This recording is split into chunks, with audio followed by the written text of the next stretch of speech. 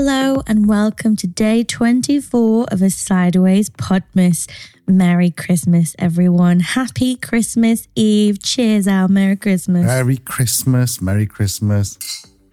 We're drinking our own cocktail that we've made. It's really complicated. We call it a Rudolph because it's red. And what you need is very specifically Campari. And then the cheapest sparkling wine you can find because you're going to ruin it by putting Campari in it. Exactly. So I think you found one which I think is about 50p a bottle or something. I wish. No, yeah, off of Lidl. You'll see it. They have like a German sparkling wine. You want the dry one, not the semi-dry one. I think it's about €2.50 a bottle. Bargain. It's so classy that it's got a plastic cork and everything. But yeah, so that's what we're drinking now, and it's Christmas Eve, and it's a very strange Christmas, as we might have said before. Very strange Christmas because we are split together in Croatia rather than in our home country, the UK. Because of visa situation, we've applied for a visa and we can't leave while we're applying for a visa. So unfortunately, we're here. We are a little bad planning on our part. But it is what it is, and here we are, and We've already checked in with people, haven't we? And I've been messaging friends today and had a chat with my mum and dad last night, and I'm sure there'll be many Zooms over the next couple of days. The presents are under the tree, they're all wrapped. It is weird. It's probably the Christmas that feels the least like Christmas. And probably the least festive I felt maybe ever. Yeah. But equally, I think we'll just enjoy a couple of chilled days, eating some nice food, drinking some nice cocktails, watching some Christmas movies. And yeah, just being grateful for what we have, because we have each other, we have a roof over our head, we have a beautiful view, and it's meant to be a lovely day tomorrow. Is it? Well, cold, but sunny. So I think you just, there are many people in the world, I'm sure, who would do anything to have the Christmas that we're going to have. So let's not dwell on missing people. Let's dwell on what we have. Exactly. And there's probably some of you listening going, well, I'd love a Christmas away from my family. Yeah. But no, it's good. It's good. And so our plans for tomorrow, we decided early on, we're not going to try and recreate our UK Christmas because there's things like mincemeat. If you're from the UK, you just can't get anywhere else. Get it? No. Turkeys can get in the bin. It's shit is turkey. Yeah, never a big fan of the turkey anyway. No. I think the only thing that we have, I think we've talked about this before, one of my hobbies is baking, cooking in general, but specifically baking. So I've completely indulged and made like 3 different desserts just because it's fun to make. And we take gravy very seriously, being from the north. But other than that, it would just be meat and potatoes really, won't it? Are you going to tell your gravy story? Oh, we've already lost the vegans, right? Trigger warning, if you're vegetarian or vegan, just skip ahead 30 seconds. So if you're from the north of England, gravy is a thing. And we're not talking Bisto off of a tub and mixing in water.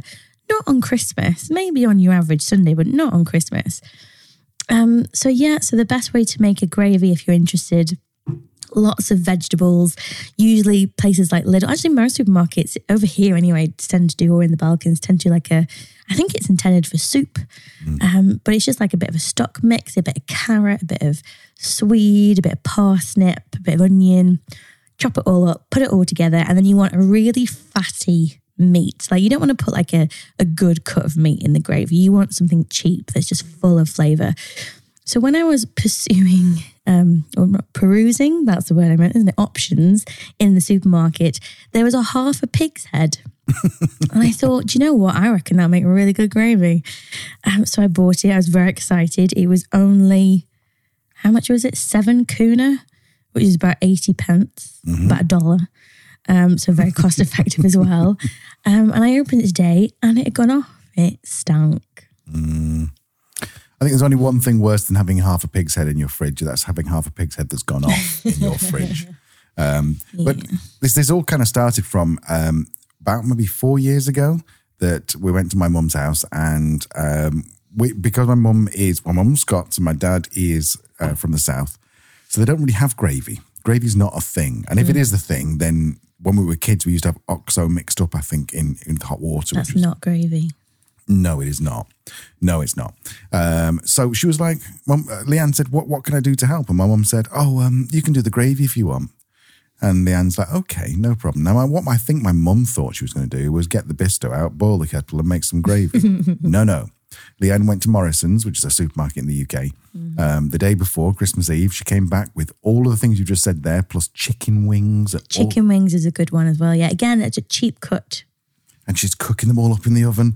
And my mum's like, what the hell are you doing? We've organised what we're eating tonight. And Leanne's like, no, this is just for the gravy. Mm-hmm. Oh my God, it was the best gravy though. It was a really good gravy. You put it down and I think that, us, you being Northern and me being pretend Northern, we're like, yeah, we definitely have some gravy. Everyone's like, oh no, we'll see how it goes.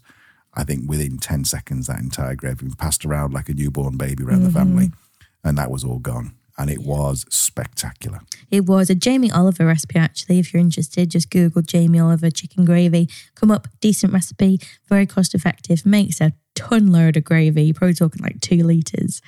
But yes, so as a backup plan, we had some sausages in the fridge. We bought extra because, pigs in blankets is the best thing about Christmas dinner. Just a quick one. I'm not sure that everyone knows what pigs in blankets is. It's a sausage wrapped in bacon. Yeah. And it's cooked in the oven, and it's not too much because you don't want the bacon to be falling apart. You want it still to be all fatty and lovely and sticky. Yeah. I think you put maple syrup on them last time. Yeah, it's good. Really good. Anyway, sorry, carry on. Yeah, so we had some surplus sausages. So that's what it's a complete experiment. Never made gravy with sausages before, but I figure it's the same principle. Cheap cut sausages. What do you say, Hal? What are sausages? Well, it's not me. It was someone I knew. Whose brother was a butcher. And so they were in Manchester and they had like a really mank accent. And I can't really do a mank accent, but they were like, sausages are ear holes, eye holes, and arseholes. That was more Southwest though. Was it? Was it Cornish? Bit Cornish, yeah. So that's what's inside sausages. Anyway, sorry, I think I've just got a message from someone. Sorry, I thought I turned all my notifications off. Not very professional. So if you're somewhere that isn't your home country and you've got a Christmas, and tell us what you're up to. Tell us if you have gravy. Tell us if you have pigs in blankets. Yeah. Tell us what you're doing. Yeah. Try a Rudolph. Let us know what you think. It is nice. It is. It's a bit potent though. You've got to be a bit careful because if you're drinking wine with Campari in it knocks it up to sort of quite a high ABV. Yeah, it does make you a bit dizzy. And you don't want to hangover on Christmas Day, do you? Can you imagine having kids and having a hangover on Christmas Day? That must be the worst thing. Yeah. No, it must be the worst thing. Thank goodness we don't have kids. Cheers, Al. Cheers. I'm not sure there's much else to say really on Christmas Eve. I mean, if you're listening to this on Christmas Eve, then, well, thanks for being a diehard fan. But we've really got nothing for you. We've had all our guests on in the last 23 days.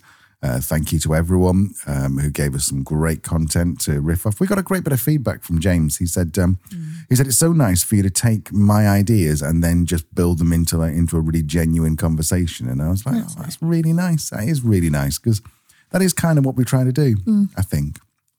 One thing I'm looking forward to, tomorrow we'll be popping in to say Merry Christmas, and then we'll be disappearing off. And then I don't think we've got another episode until January. No. Much needed time off. And it's like childbirth. We'll have forgotten the pain of Podmas by next Christmas. But yeah, so we're going to be disappearing off the radar for the next 10-ish days, and then we're coming back in January. Our provisional plan is to create a podcast series around moving to Italy in January, where we're going to have some people who've done it and open businesses over there, people who've bought property. We'll have someone who's going to be an expert in finding property, like rentals and stuff. We've even got an accountant on there who's going to be talking about tax, etc. And then we thought we might try and do it for Croatia in February, and then maybe Spain in March, and then maybe Portugal in April.